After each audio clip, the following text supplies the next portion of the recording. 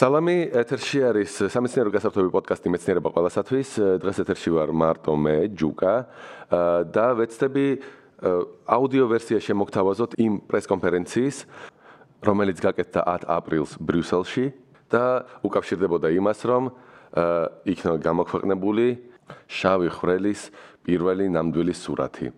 შეიძლება ბევრს გვინახავს შავი ხვრელის სურათები, მაგრამ როგორც წესი ეს არის ან ანიმაცია, ან სიმულაცია და არა რეალური სურათი. აქვე მინდა ბოდიში მოვიხატო, რომ ვახმოვანთ ყველაფერს ერთი ხმით, იმისთვის რომ არ დავადე ეს ყველაფერი ვიდეო მასალას, მაგრამ შეგიძლიათ ჩართოთ კონფერენცია და მიახლოებით ქრონომეტრაჟს მივყვები, როცა ვსაუბრობ ამ ყველაფერზე. კიდევ ერთხელ ყველას მადლობა და ახლა გადავიდეთ თვითონ კონფერენციაზე. Good afternoon and welcome everybody to today's press conference. სალამი, მესალმები ყველას, ვინც ამ ჩვენს კონფერენციას შეუერთდა. დღეს ჩვენ გაგიმხელთ იმ შედეგებს, რომლებიც მიიღო საერთაშორისო კონსორციუმმა მოვლენათა ჰორიზონტმა, ინგლისურად ეს ჟღერს როგორც Event Horizon Telescope, მოვლენათა ჰორიზონტის ტელესკოპმა, რომლის მიზანიც იყო შავი ხვრელის სურათი მიიღოს მსოფლიოში პირველად. ყველას ძალიან დიდი და თბილი მადლობა, განსაკუთრებით მათ, ვინც მთელი ევროპა გადაკვეთა იმისთვის, რომ აი დღეს აქ ჩვენთან იყოს. ჩვენ გვაქვს ძალიან მცირე დრო, სანამ ეს კონფერენცია გავა პირდაპირ ეთერში, თან გავა ერთდროულად 6 დამოუკიდებელ პრესკონფერენციად, ამიტომ ოდნავ დავარღვევ პროტოკოლს და სიტყვას გადავცემ პირდაპირ ევროპული კვლევების კომისიის წევრს თუ კომისარს კარლოს მოერდასს. და შემდგომ უკვე მიუბრუნდებით 5 წამყვან მეცნიერს, რომელსაც წვლილი მიუძღვის ამ დიდი აღმოჩენის გაკეთებაში. კომისარო, გთხოვთ? გამოდის კარლოს მოერდასი და ეს არის მისი სიტყვა. ძალიან დიდი მადლობა და მომეცითნება დავინიშნო დრო და კიდევ ერთხელ მადლობა ყველას. ჩემთვის ეს უაღრესად დიდი პატივია ვიყო დღეს აქ. ჩვენ მართლაც რომ მზად ვართ წარმოვადგინოთ დიდი გარღვევა კაცობრიობისთვის. ჩვენ ესაა გადავიღებთ სურათს, რომელიც ერთმა ადამიანმა 100 წლის წინ წარმოიდგინა და იოცნება ოდესმე გადაიღოს. ეს იყო ალბერტ აინშტაინი. თარგმნის მინიშნება 915 წელს დაიწერა ალბერტ აინშტაინის ზოგადი ფარდობითობის თეორია და ამიტომ არის ამ სიტყვაში გამომული ეს იდეა აი ამ თარიღთან. ვუბრუნდებით თვითონ გამოსვლას. გთხოვთ წარმოიდგინოთ ის რომ დიდი მასა ამრუდებს გეომეტრიას და ეს გეომეტრიის გამრუდება იწვევს იმას, რომ წარმოიქმნება ხვრელი, მისტიური ხვრელი, რომელიც შთანთქავს მის გარშემო არსებულ ყველაფერს. ვერაფერი გაექცევა მას. ამ ორმოდან არაფერს შეუძლია გამოსვლა. ამ ხვრელში ყველაფერი შთაინთქმება. აქ იმყოფება მაიკლ კრამერი, ევროპული ERC-დან, ევროპული კვლევების საბჭოდან. მან ერთხელ თქვა, რომ მეცნიერების ისტორია გაიყოფა 2 ნაწილად. ნაწილად, რომელიც იყო ამ სურათის გადაღებამდე და ნაწილად, რომელიც იქნება ამ სურათის გადაღების შემდეგ. ჩემი თაობისთვის ეს ყველაფერი ყოველთვის იყო რაღაც ზღურბლზე, ფანტასტიკასა და რეალობას შორის. როდესაც მე ვიყავი 9 წლის, მამასთან ერთად წავედი ფილმი შავი ხვრელის სანახავად. და მე მახსოვს, როდესაც სახში ბრუნდებოდი, პირველად ჩემს ცხოვრებაში 9 წლის ბავშვი ვფიქრობდი, თუ რა არის სიცოცხლის მიზანი, რისთვის ვარ მოვლენილი. არსებობს რამე პარალელური სამყარო? ამან თავის დროზე მე უაღრესად აღმაგზნო. და მე მგონია ყველა, ვისაც უყვარს მეცნიერება, დასვავს ამ შეკითხვას და რა იქნება კიდე 100 წლის შემდეგ. აინშტაინი იყო 100 წლის წინ, მაგრამ რა იქნება 100 წლის შემდეგ? რა იქნება ის ახალი აღმოჩენები? რას მივაღწევთ ჩვენ აი ამ დღევანდელი ცოდნის დახმარებით? მე აქ ხედავ რობერტ დი გრაფს, რომელმაც დაწერა ძალიან საინტერესო წიგნი უსარგებლო ცოდნის სარგებელზე. და აინშტაინს არ შეეძლო მივხვდარიყო რას აღმოაჩენდა ის და რას გამოიწვევდა ეს აღმოჩენები. მას არ შეეძლო მივხვდარიყო მაგალითად რომ ანტიმატერიის აღმოჩენა გამოიწვევს ისეთი სკანერების არსებობას, რომლებიც მერე უამრავ სიცოცხლეს გადაარჩენენ. აქ ლაპარაკია PET-ზე, ანუ PET, პოზიტრონული ტოპოგრაფიის სკანერზე. იშიფრება როგორც positron emission topography. და დღეს მე საოცრად ამაყივარ.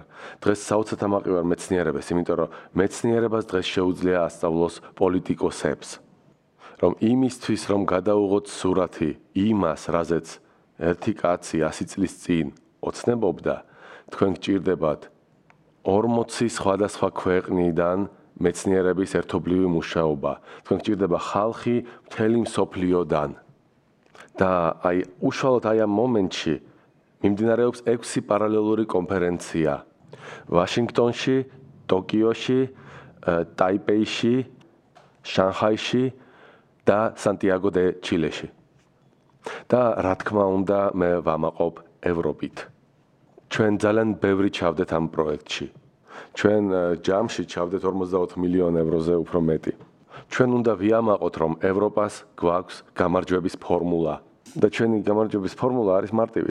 ჩვენ გვჯერა, სიღრმისეულად გვჯერა მეცნიერების თავისუფლების. ჩვენ გვჯერა, რომ მეცნიერები არიან ხალხი, რომლებიც აკეთებენ თავის არჩევანს. მეცნიერების არჩევანი არ არის პოლიტიკოსების არჩევანი. და ჩვენ რაღაცნაირად გვჯერა მეცნიერების ინტუიციის. და ჩვენ გვჯერა მეცნიერების ინტუიციის.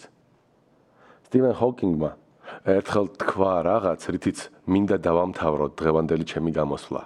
მან თქვა, ძალიან საწყენია, რომ ფაქტები ზოგჯერ უფრო უცნაურები არიან, ვიდრე მონაგონი. და არსად არ არის ეს უფრო სამართლიანი, ვიდრე შავი ხვრელების შემთხვევაში. შავი ხვრელები არიან უფრო უცნაურები, ვიდრე ნებისმიერი რამ, რაზეც ფანტასტები ოდესმე ოცნებობდნენ ან წერდნენ. მაგრამ ისინი, შავი ხვრელები, შედგენილები არიან მხოლოდ მეცნიერული ფაქტებისგან. ქალბატონებო და ბატონებო, 2014 წლიდან მოყოლებული აროდეს ყოფილ ვარ ასეთი სიხარულით გადავსებული. თუ კი არსებობს ისეთი რამ, როგორც დიდი მომენტი, ეს დიდი მომენტი არის დღეს. და ამ მომენტს ჩვენ ყველანი ერთად ვეზიარებით. და აქ მინდა დაგემშვიდობოთ და სიტყვა დაუთმო ჰინეფალგეს. გთხოვთ პროფესორო, გამოდით და მე წავალ. და აქედან იწყება ნაწილი, რომელშიც ილაპარაკებს პროფესორი ჰინეფალგე. ახლა გამოდის, რომ მე უნდა შევავსო დრო, სანამ ჩვენ გავალთ პირდაპირ ეთერში.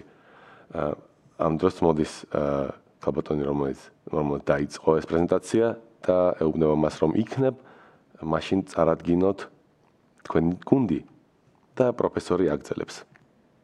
ეტყობა მაქვს დრო წარმოგიდგინოთ ჩვენი გუნდი, რომელიც იმყოფება აქ სცენაზე. პირველი არის მონიკა მოშიბროცკა, რომელიც მუშაობს რედფორდში თეორიაზე და შავი ხვრელების გამოსახულებების მიღებაზე. ლუჩანე იცოლა გუდ უნივერსიტეტიდან ფრანკფურტიდან, ედუარდო როსი მაქს პლანკის ინსტიტუტიდან რადიოასტრონომი, ანტონ სენზო მაქს პლანკის რადიოასტრონომიის ინსტიტუტის დირექტორი ბონიდან და მოვლენათა ჰორიზონტის ტელესკოპის თავმჯდომარე და უფროსი და რა თქმა უნდა დარბაზშიც ძალიან ბევრი წევრი იმყოფება. ისინი პირველ რიგში ზიან მიშელ კამო, რემო ელანი, ის მოვლენათა ჰორიზონტის ტელესკოპის პროექტების მენეჯერია და ძალიან მიხარია, რომ დღეს ჩვენთან ხარ. კოლინ ლონსდეი, ის არის თანათავმჯდომარე მოვლენათა ჰორიზონტის ტელესკოპის და ახლა დრო მოვიდა და ჩვენ დავიწყებთ ჩვენს პირდაპირ ჩართვას. ახლა ჩვენ ვიყურებით კოსმოსში. 500 მილიარდი კილომეტრის დაშორებაზე იმყოფება დიდი გალაქტიკა, რომლის ცენტრშიც არის სუპერმასიური შავი ხვრელი. აქვე მინდა აღნიშნო, რომ 500 მილიარდი კილომეტრი ეს არის ძალიან პატარა დისტანცია, ეს არის შესაბამება 50 სინათლის წერითაც და სავარაუდოდ პრეზენტაციაში რიცხვი აქვს არეული მომხსენებელს. 101 წლის წინ ვიღაცამ აღმოაჩინა ეს სინათლის კონა გამომავალი ამ galaktikიდან და ის შეესაბამება პლაზმას, რომელიც გამოიტყორცნება ირმის ნახტომიდან, რაც გვანიშნებს სუპერმასიური შავი ხვრელის არსებობის შესახებ. აროდეს მეგონა, რომ ეს შავი ხვრელი მართლაც იმდენად დიდია, როგორც ამას ადამიანები ამბობდნენ.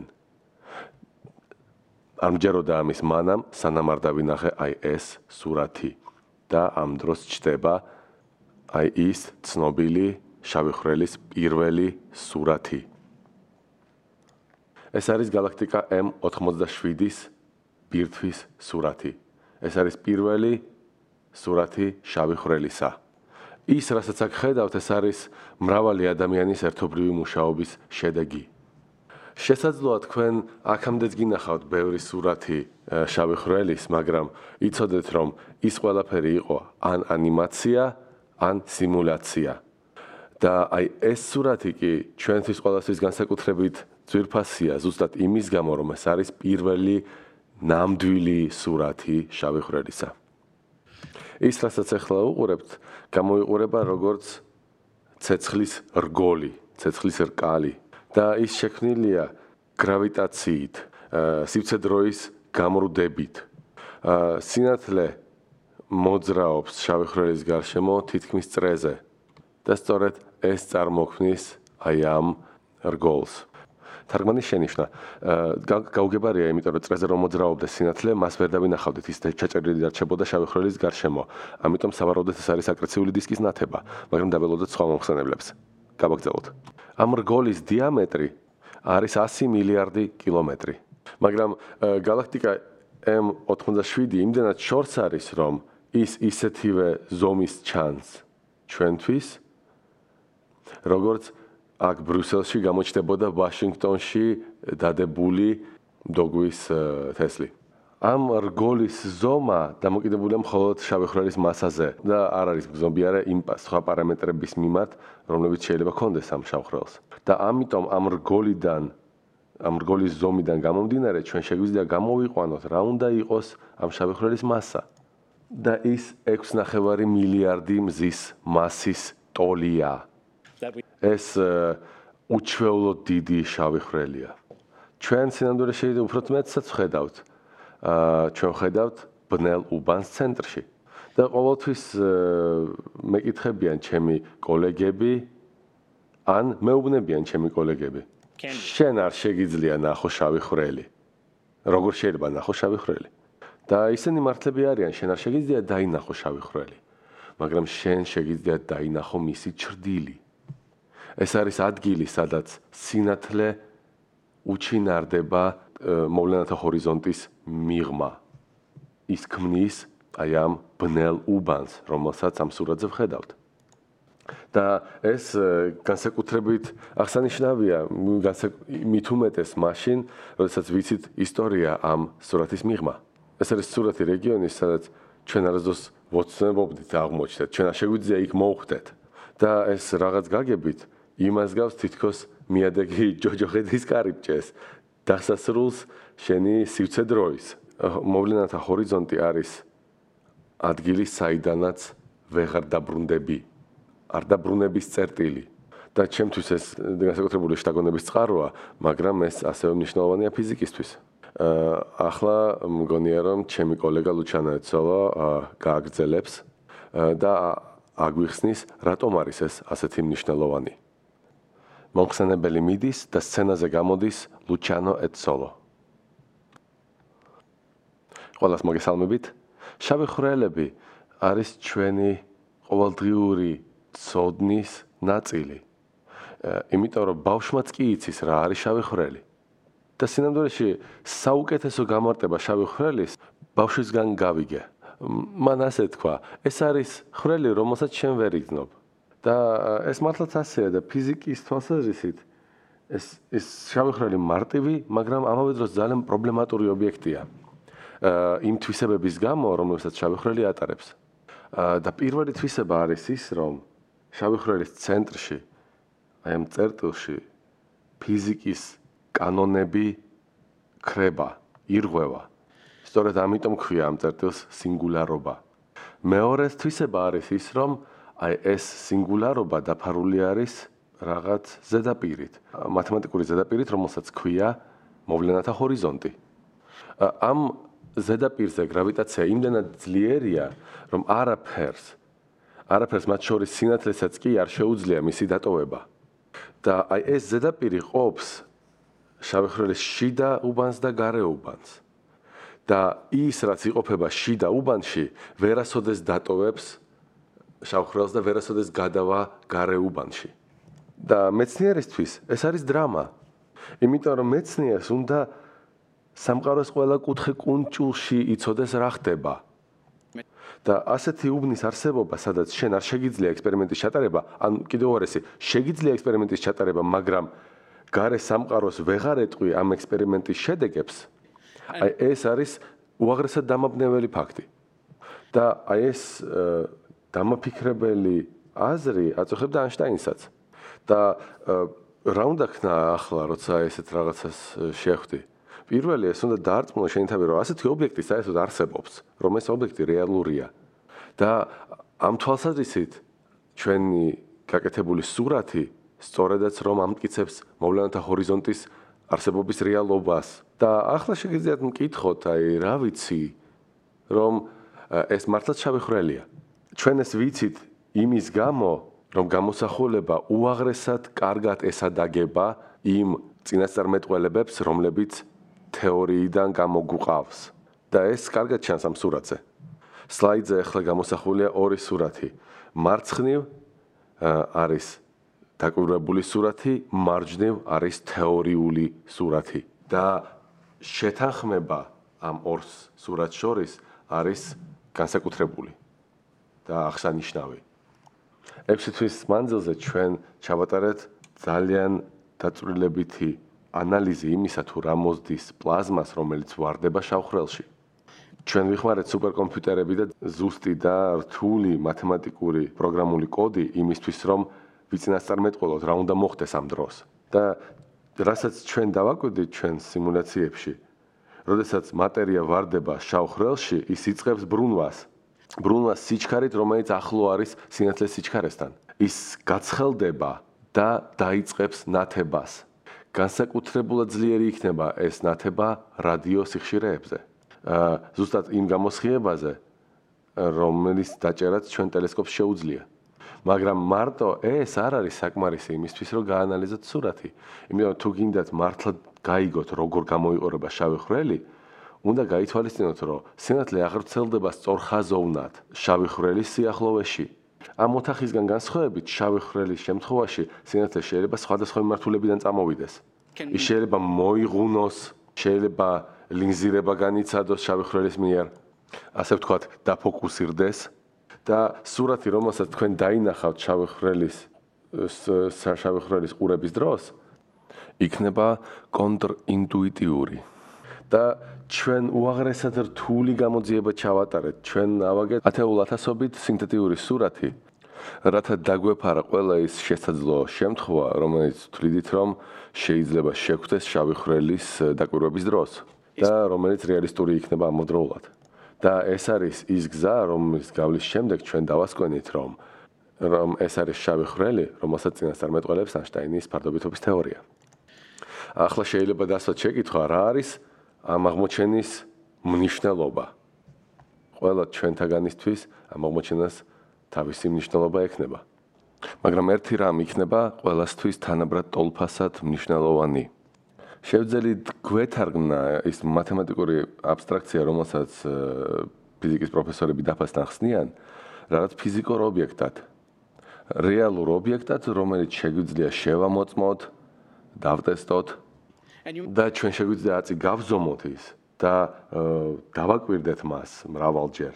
და ზოგმა შეიძლება იფიქროს, რომ ეს არ არის მნიშვნელოვანი რამ და ეს არის მცირე მიღწევა, მაგრამ მინდა აღვნიშნო, რომ ეს არის ერთ-ერთი ყველაზე ფუნდამენტური პირველი ნაბიჯი ნებისმიერი მეცნიერული მიდგომისთვის. ეს არის ყველაზე ფუნდამენტური მეცნიერული პრინციპი. გქონდეს შესაძლებლობა ჩაატარო ექსპერიმენტი, ხოლო შემდეგ შეძლო დასკვნების გაკეთება ამ ექსპერიმენტიდან გამომდინარე იმისთვის, რომ უკეთ გაიგო, როგორ მუშაობს ბუნება. და ახლა გადავცემ სიტყვას ჩემს კოლეგას ედვარდ როსს, იმისთვის, რომ მან ახსნას, როგორ იქნა მიღებული ეს შესანიშნავი ლამაზი შედეგი. ახლა გამოდის ედვარდ როსს, ის არ ესალმება ხალხს, პირდაპირ იწყებს საქმეზე საუბარს. ასტრონომია არ არის რაღაცა, რასაც შენ აკეთებ თავისთვის. ხშირ შემთხვევებში საჭიროა მოაწყო ექსპედიცია. 2 წლის წინ ასტრონომების რამოდენიმე ჯგუფმა გადაწყვიტა მოაწყოს ექსპედიცია დედამიწის ყველაზე შორეულ ადგილებში.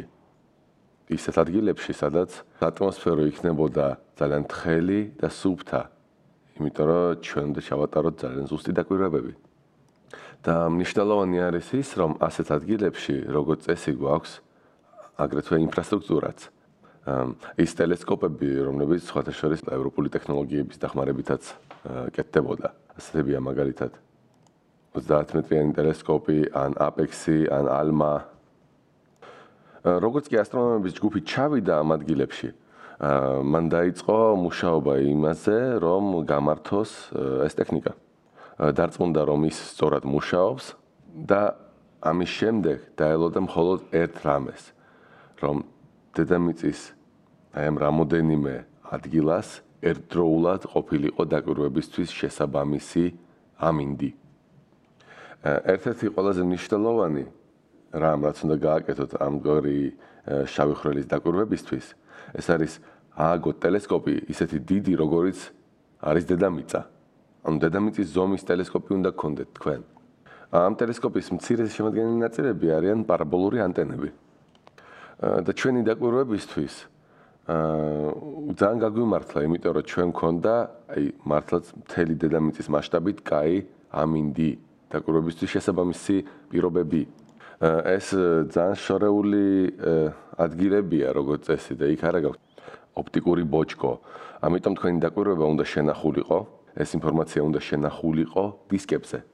და ამ შემთხვევაში ჩვენ ვიღებდით მყარ დისკებს, ვდებდით მათ ყუთებში, ეს მყარ დისკები ვინჩესტერებსაც ეძახიან, მე ვდებდით თვითმფრინავში და ესე მექანიკურად გადაგქონდა ადგილიდან ადგილში. და ზოგიერთ შემთხვევაში, როგორც მაგალითად სამხრეთ პოლუსის შემთხვევაში ჩვენ მოგვიწია დაბლოდებოდით კარგ ამინდს იმისთვის, რომ ესეთი გადაფრენა შესაძლებელი ყოფილიყო. იმიტომ რომ სამხრეთ პოლუსზე ამ დროს იყო ზამთარი და შესაბამისად პოლარული ღამე. ეს ხდებოდა 2017 წლის აპრილში. და ამის შემდეგ, როდესაც ეს ყველა მონაცემი მოთავსდა ერთ ადგილას, მოხდა ამ ყველაფრის შემოწმება, ამ მონაცემების გადამოწმება და სინქრონიზაცია ატომურ საათებთან. ასეთი რამ შეიძლება გაკეთდეს რამოდენიმე ადგილას, მაგალითად ჰისტაკ ობსერვატორიაში მასაჩუსეტსში ან მაქს პლანკის ინსტიტუტში ბონში. მათ ხშირად უწოდებენ კორელატორებს, იმიტომ რომ მათი მიზანი არის ხელახლა ჩაწერონ და მაგრამ ამჯერად უკვე სინქრონულად გადაამოწმონ ეს ინფორმაცია და გადასცენ მეცნიერების შემდეგ ჯგუფს შემდგომი მუშაობისთვის და გადამოწმებისთვის. და ეს საჭიროა, იმიტომ რომ ყველა ტელესკოპი არის განსხვავებული, ყველას აქვს რაღაც თავისებურება და შენ გჭირდება კალიბრება ამ შენი სიგნალების იმისთვის, რომ შეძლო მათი შედარება. და საბოლოო ჯამში ამ ბევრი სხვადასხვა პატარა ტელესკოპიდან მიიღო ერთი დიდი დედამიწის ხელა ტელესკოპი. და ამის შემდეგ ჩვენ დაგვჭირდა რამოდენიმე თვე მუშაობისა, გადამოწმების, იტერაციების იმისთვის, რომ დავწუნდეთ, რომ კი, აი ეს საბოლოო მონაცემებია. და კიდევ ერთხელ ვიმეორებ, ეს არის 6 კუბური მეტრი ინფორმაციით გავსებული მყარი დისკებით სავსე ყუთები. და ეს ყველაფერი გაკეთდა იმისთვის, რომ თქვენ დაგენახათ ის სურათი, რომელიც ამ პრეზენტაციაზე გაჩვენეთ. და ახლა ჩემი კოლეგა მონიკა მაშიბროცკა ახსნის თუ უშუალოდ როგორ ხდებოდა ამ ინფორმაციის ამოღება იმისთვის, რომ მიგვეღო ასეთი ლამაზი სურათი, რომელსაც ახლა ვხედავთ ეკრანზე. სიტყვით გამოდის მონიკა მაშიბროცკა, რომელიც ასევე არ ესალმება აუდიტორიას და პირდაპირ საქმეზე გადადის. თქვენ შეიძლება გაგიჩნდეთ ისეთი შეკითხვა, საერთოდ როგორ მოხდა ამგვარი სურათის მიღება, იმიტომ რომ მოვლენათა ჰორიზონტის ტელესკოპი ეს არის ესეთი დაშლილი რაღაც არასრული პაზლის მაგვარი სისტემა. ჩვენ ვხედავთ მხოლოდ ნაწილებს რეალური სურათისა. და შემდეგ აი ეს არქონული ნაწილები უნდა შევავსოთ რაღაცნაირად. იმისთვის რომ ავაგოთ ფიზიკური სურათი, რომელიც დაემთხვევა ჩვენ მონაცემებს. და სინამდვილეში ეს ძალიან რთული პროცესია. ეს პროცესი საერთოდ დანაწევრებულია რამოდენიმე ნაწილად, რამოდენიმე ფაზად. პირველ ფაზაში ყველა ჩვენგანი დამოუკიდებლად მუშაობდა ამ გამოსახულებებზე. ეს იყო ძალიან მნიშვნელოვანი თითქმის აი ცხოვრების შემცვლელი გამოცდილება. იმიტომ რომ შავი ხვრელის ეს რაღაც ჩრდილის სურათი ჩნდებოდა ჩვენი ჩვეულებრივი ლეპტოპების ეკრანზე. ამის შემდეგ ჩვენ გავიყავით დამოუკიდებელ ჯგუფებად, რომლებიც ასევე დამოუკიდებლად მუშაობდნენ ოღონდ უკვე ჯგუფებში და ასევე აგებდნენ ამ გამოსახულებებს. და ეს უაღრესად მნიშვნელოვანი ფაზაა იმის გამო, რომ ჩვენ უნდა მოგვეშორებინა და მოგვეცილებინა მაქსიმალურად ადამიანის სუბიექტური ფაქტორები, იმდენად, რამდენადაც ეს საერთოდ შესაძლებელია. და საბოლოო და ყველაზე ხანგრძლივ ფაზაში ჩვენ ვაკეთებდით გამოსახულების აგებას ძალიან ფაქიზი მეცნიერული ანალიზის საშუალებით. აქ მომხსენებელი იყენებს ინგლისურ ტერმინს imaging, რომელიც გამოსახულების აგებად ვთარგმნე. და ახლა დავსვათ ესეთი შეკითხვა, რა ვისწავლეთ ამ გამოსახულებიდან და არა მარტო ამ გამოსახულებიდან, არამედ იმ ინფორმაციიდანაც, რომელიც აი ამ გამოსახულების მიღმა იმალება. პირველ რიგში ჩვენ ვაკვირდებოდით ამ წყაროს 4 დღის შუალედში. 4 დღის განმავლობაში ეს რგოლი იყო თავის ადგილას და გამოიყურებოდა თითქმის ერთნაირად. ჩვენ აგრეთვე შევძელით გავზომოთ ამ რგოლის ზომა და 4 დღის განმავლობაში ეს ზომა არ შეცვლილა. ჩვენ შევძელით გავზომოთ კონტრასტი ამ რგოლის შიდა უბანსა, აი ამ ბნელ უბანსა და გარე განათებულ უბანს შორის. და ეს კონტრასტი ისეთი არის, როგორსაც მოელი დაინახო შავი ხვრელის ჩრდილის შემთხვევაში. განსაკუთრებულად საინტერესო რაც არის ამ რგოლის შემთხვევაში, ის არ არის იდეალური წესიერი ფორმის რგოლი, ხო? მისი ქვედა ნაწილი უფრო განათებულია და უფრო ფართეა. და რატომ ხდება ასე? ჩვენმა სიმულაციებმა ცხადყო, რომ ასეთი რამ მხოლოდ ერთ შემთხვევაში არის შესაძლებელი, თუ კი ობიექტი ბრუნავს. მაგრამ კონკრეტულად რა უნდა ბრუნავდეს ამ დროს? რა იგულისხმება ამ ბრუნვაში? შეიძლება ბრუნავდეს მხოლოდ შავი ხვრელი, შეიძლება ბრუნავდეს ნივთიერება, რომელიც ამ შავ ხვრელში ეცემა, მაგრამ შეიძლება ბრუნავდეს ორივე. ამ ეტაპზე მონაცემები და გამოსახულებები არ არის საკმაოდ მკვეთრი, იმისთვის რომ ჩვენ დავადგინოთ ამ ბრუნვის სიჩქარე, მაგრამ რაც შეგვიძლია ვთქვათ, ეს ამ ბრუნვის მიმართულება. თუ კი ვუყურებთ ცას, ეს არის ბრუნვა საათის ისრის მიმართულებით. და რომ უბრალოდ შევაჯამო ის, რაც ჩვენ ნახეთ აქ, ხო? ჩვენ ვუყურებთ სურათს ნამდვილად შავი ხვრელისა, რომელიც ემთხვევა იმას, რასაც ელოდებოდნენ ამდენი ათეული წელი თეორიული მოდელების დამუშავების შემდეგ. ახლა კი ანტონ ძენსუს გადავცემ სიტყვას და ის გააკეთებს საბოლოო განცხადებებს იმის შესახებ, თუ რა არის მოვლენათა ჰორიზონტის ტელესკოპის ახლანდელი მდგომარეობა და სამომავლო გეგმები. სიტყვით გამოდის ანტონ ძენსუსი და ეგრევე ენერგიულად იწყებს თავის გამოსვლას. ის გადამჩენია, რომ საბოლოოდ შევაჯამო ყველაფერი ის, რაც აქ უკვე ითქვა. მოვლენათა ჰორიზონტის ტელესკოპი ეს არის ძალიან ამბიციური პროექტი. მაგრამ ერთი ძალიან ცხადად გაცხადებული მიზნით.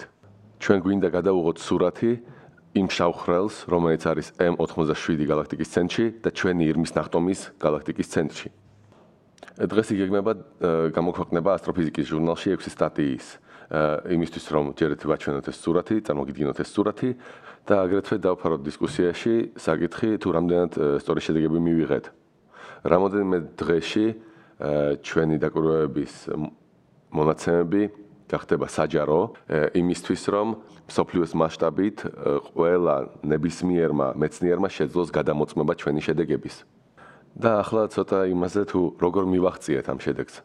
ჩვენ შევძელით შევქმნათ ფლოტი ყველაზე მგრძნობიარე მილიმეტრიანი რადიოტელესკოპების. მილიმეტრიანი იგულისხმება ტალღის სიგრძე.